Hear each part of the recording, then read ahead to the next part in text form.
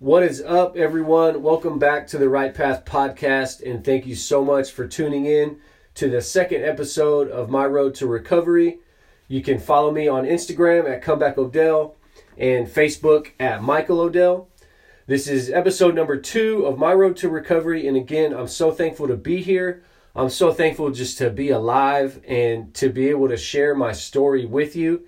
If you haven't listened to part 1, please do so before jumping into this episode.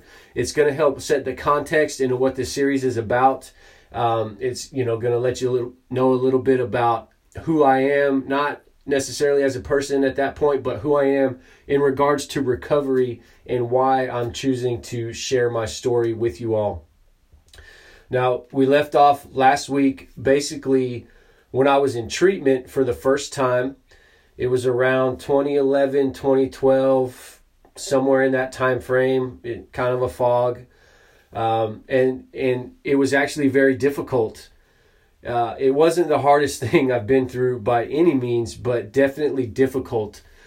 What was hard in treatment, and I think a lot of people can relate to this, is the step work, some of the steps are hard, some are hard for others, and some are easier for others. There were some that were hard for me, there were some that were easy for me. But for me personally, some of the hardest parts in treatment were the fact that this program is a honest program. Like, you have to be honest with who you are. You have to share things with your therapists and your counselors that you told yourself you would never share with anybody. You're taking it to the grave. It's not something that needs to be talked about, right? You can share certain parts of your story and leave out other certain parts, and that's going to be therapeutic, and it's going to be therapeutic enough so that when you leave treatment, you'll be good, and you'll be good to go. And that's, unfortunately, that's not how it works. You can't hold back, otherwise you'll be back in treatment. You got to just put your boots on the ground, get some sand in them, and get to work. And so that's what was difficult for me in treatment. Everybody has their own struggles, everybody's gone through their own traumas, everybody's gone through their own these situations that are personalized to who you are and what you've gone through, and it's difficult to talk about some things, right? They set the tone in your mind that you're not gonna bring it up, you're not gonna talk about it. So that's what was difficult for me, was being honest with complete strangers in regards to some of these specific things that I've been through. And treatment is not a fix-all. Like we talked about in that first episode, treatment is not a fix-all solution. So, after treatment, again, so I was hoping that going inpatient was going to be that fix-all type solution to my problems. Like it was going to magically turn me into the man that I was created to be, or at least close to it. Just let me get a taste of that good life, right? The healthy, productive life, right? The life that seems so fake and unrealistic based on what I've gone through or what you've gone through, right? Can you relate with me on that? Like, at least on some level, can you relate with what I'm saying? Like what are you going through right now that makes your dreams turn into this unrealistic goal that you can't attain because your today or your yesterday is holding you back, right? Like, what are you going through right now that's holding you back from becoming the person that you want to be, right? If you can relate with me, then I got something to tell you this morning. You, my friends, have made it through 100% of your toughest days. You've made it through 100% of the days that seemed to never end, right? 100% of the days that tore your heart out, the days that broke you, 100% of those days, 100% of the battles that you faced, you've woke up with a fresh start. You may have lost that battle of yesterday, but you woke up today with a fresh start, completely fresh, right? the Bible says in Lamentations chapter 3, verses 22 and 23, the Bible says in verse 22 of Lamentations chapter 3, because of the loving devotion of the Lord, we are not consumed, for his mercies never fail. Verse 23 says, they are new every morning. Great is your faithfulness. So because of the loving devotion of the Lord, we're not consumed. Why are we not consumed? Because his mercies never fail. So because of the Lord's devotion to us and his mercies never failing, we are not consumed. It's not because of something we did that we're not consumed. It's not because of something we did that allows us to make it through 100% of the toughest days we've ever gone through. It's because the Lord's mercies are new every morning. And the Lord wants us to be that change that we're wishing for our surroundings, right? We should want to be that change that we're wishing for our surroundings. Because again, we talked about this in episode number 1. We don't change because of external circumstances. Right? Our situations may change or our reactions may change, but if we want our surroundings to change, we need to start the change. It starts with us. It starts with you. It starts with me. We got to be that change that we're wishing for our environment, for our home, for our friends, for our loved ones, for our family. We can't change them, but we can change for the better. And in turn, by us changing, right? People see it. People see that change and they want to know, man, what'd you do? Like, what? I know you from 10 years ago, man, and you're not the same person you are anymore. Like, what did you do? And then that opens up the opportunity for you to share with them what you've gone through, what you did, and how it changed your life. So in order for us to be the best, for the best chance at change in our life, it starts with us. You see, before I went to treatment, I didn't understand this. And when I was in treatment, I didn't learn this. And when I got out of treatment, I didn't understand any of what I just explained. I never knew what a fresh start was. Because every day I woke up, I brought the past with me. My mindset was on my past and not my future. I was so focused on what I should have done differently that I was blind to any hope of a brighter future. Can you relate with what I'm saying? At least on some level, I hope you're picking this up. It is impossible to see the light at the end of the tunnel when you're walking backwards, right? People often talk about, why can't you just see the light? I can see the light at the end of the tunnel for you. Why can't you just see the light? Why can't you just see that you got a brighter future if you change? Maybe it's because I'm walking backwards. You can't walk for me. Someone else can't walk this distance for me. I got to walk it myself. And if I'm walking backwards, I'm not going to see this light that they're seeing. They can walk with me. But if I'm walking backwards, I can't see what you're seeing. Constantly pulling at the past. You know, I didn't turn around for about 5 or 6 years after I was in treatment for alcohol addiction. When I got home from treatment, nothing was different. It was the same situation that I was in before I went to treatment. And again, nothing can change us but us. Right? We have to be that change. And you know, it's like that. A lot of people, when you go to treatment, you go to a program, you go to rehab, whatever it is you're going to go do to change your life, even joining the military or going to college or whatever it is, whatever you're leaving behind, when you come back to it, chances are it's going to be the same. And if you haven't changed, then you're not bringing anything different back to your environment. And if you're not bringing anything back to your environment that's new, how can you expect it to be different? Right? Some of the things that I think didn't work for me was that I love people. I love to barbecue. I love to have friends over. I love to serve people. I love to cook. I love to entertain, right? I like doing those things. I love people. And I didn't want to stop that, but I also didn't know how to act. I didn't know how to operate with a clear mind around people that weren't clear-minded. It just didn't jive. It didn't click. And so what I did was I took it upon myself to, when I got back from treatment, I was going to, instead of cutting everybody off, in essentially what I thought was my lifeline, right? Cutting off my lifeline, I was going to just drink non-alcoholic beer, right? Some O'Douls or some of those, near beers or whatever you call them. And I think it took 4, maybe 5 days, and I was back at it again, right?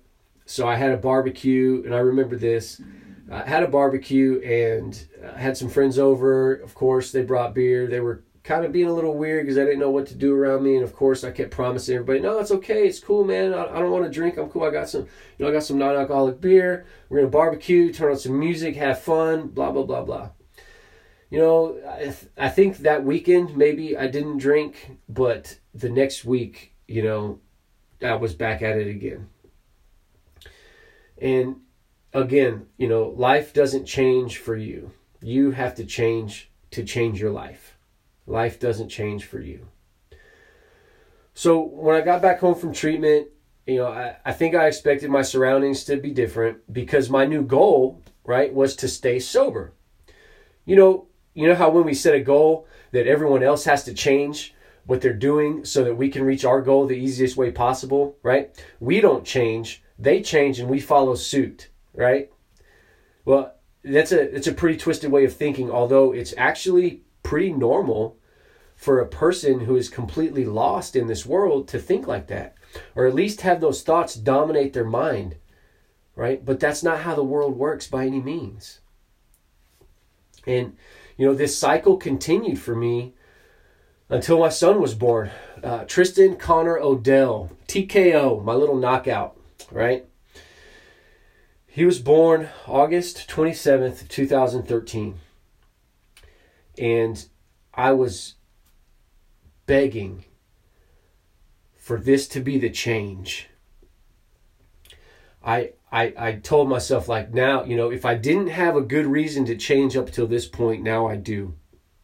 I have a son, my firstborn son, right? The love of my life, my lifeline, my new lifeline, the reason I have to change. I have to change for him, right? And I was hoping that he would be the change that I needed. Now, looking back, he wasn't aware of this, but how much pressure do you think was on my son as a newborn child, not even able to take care of himself, and the pressure to completely change who I was on him? Golly.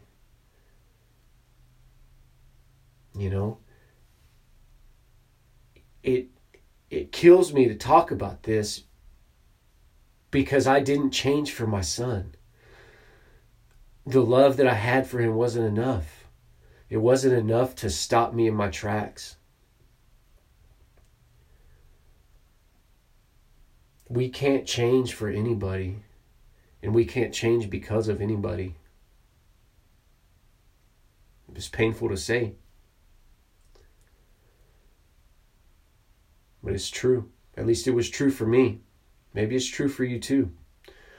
Or maybe you feel like you've lost a loved one. Maybe you lost a loved one and you feel like there was something you could have done to change them or to change the outcome or to change the situation. And if you have lost a loved one due to this disease, I'm sorry. I feel for you, but there's nothing you could have done differently to change them. There's nothing you could have done. What happen's not your fault. There's nothing. There's nothing we can do to change other people. Only thing we can do is change ourselves. So the common denominator throughout this entire series on recovery is that No external circumstances or situations can change someone internally. External circumstances, they may create different reactions to the circumstance or situation, but it doesn't change the person inside. And so life goes on this vicious cycle, day in and day out, nothing changing for the better. In fact, each day was worse than the day before. I was constantly living in darkness, constantly walking backwards. Therefore, I was unable to see any source of light in the distance. I continued to get arrested. I continued to drink. I continued to get high. While at the same time, I was internally begging for the cycle to end, begging for a new beginning. The problem is the new beginning I was begging for was one that would change my past. Okay? You feel like, do you ever want to change your past? Right? Well, it's impossible to change your past. But it's not impossible to turn your past into a positive resource for you and for others, right? You can certainly do that, but you can't change your past. Now, I was unhappy. I was living in darkness, and I was constantly grabbing at this concept that if I would have done something different, my life would be different, right? I was constantly pulling back at, when I was 15 years old, if I would have gone back to school and gotten good grades and went to college, like life would be different. Got a good job, life would be different, right? But none of those things can change or fill this void that you got in your heart. If you got a hole in your heart, nothing that you put in is going to change except that specific shape that is shaped to go inside of that hole. And we talked about that in episode 1. Right? So I continued to get arrested. I continued to drink, use drugs. And, now it's about 2014, right? We're in the year 2014. And something changes for the worst. And my mind had me thinking it was for the better. I started using methamphetamine and other drugs, but the amphetamine slowed down and almost stopped my alcohol addiction. Isn't that crazy? Right? Like I swapped poisons.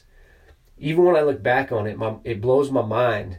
Because that's not me. That's not my identity. That's not who I am, man. That's not how I was raised. It's not how I was raised. What was happening is that I still had that hole in my heart. It has a specific design for a specific shape, and nothing I put in there will fit or fill the void, right? Nothing will fill that void. But I will tell you one thing, that a new feeling was good enough for me at the time. It seemed to be just what I needed, right at the time when I felt like giving up, when I felt like all I wanted was this life to be over. A new substance was introduced into my life, and it changed the way I was feeling, right? Alcohol in the beginning was changing the way I was feeling, and it would numb my traumas. It would numb what I was going through. It would numb my body. But over the years of continued abuse, it quit having that, which was, it's all a negative effect, but it felt like a positive effect. It quit having that feeling of a positive effect. And that's when I felt like giving up. And then I started using this drug. And it changed. It was a new feeling. And it began to take that place, that numbing agent that alcohol had in my life. So that was good enough for me at the time. And I started using every day. It began to consume my life in an unimaginable way. It's like, I'm telling you, it's like the devil in disguise, man. It will literally consume your every thought, your every action. It turns your heart dark. And to put this into some perspective, right? So I'm 6 foot tall. I've always had a good build, and I super athletic. Could have been a baseball star, right? I joined the Marine Corps, and I had perfect PFT scores. Banging out 20 pull-ups, running 3 miles in under 18 minutes. 100 sit-ups in, I think it was 2 minutes. Just a stellar Marine in great shape. And when I got out of the Marine Corps, I went to the oil field and I gained some weight, had that oil field gut going on, right? But I was about 245, solid build, right? Slinging pipe, super strong, solid build. And I lost all that weight. I began to deteriorate. I went from a solid 245 to about 180 pounds. I remember my brother Steven coming by my house one time. I think I knew he was in town, but I was really hoping he didn't come by. I had some people over at my house that I shouldn't have had over at my house. I was doing some things I shouldn't have been doing in my house. My brother came by, and I could just see the look of disgust and sadness in his face when he saw me. It breaks my heart. And then again, that didn't really click because, I don't know, I just didn't get along with my brother at that time. He was doing good and I was doing bad. We didn't have anything we could relate to. And I remember one Thanksgiving, I think it was Thanksgiving in 2014, I went to my parents' house and we had Thanksgiving lunch like normal, and it was kind of a weird environment because I think everybody could tell I wasn't doing good. For sure they could tell, because when I went to leave, my mom came outside and she broke down, was crying.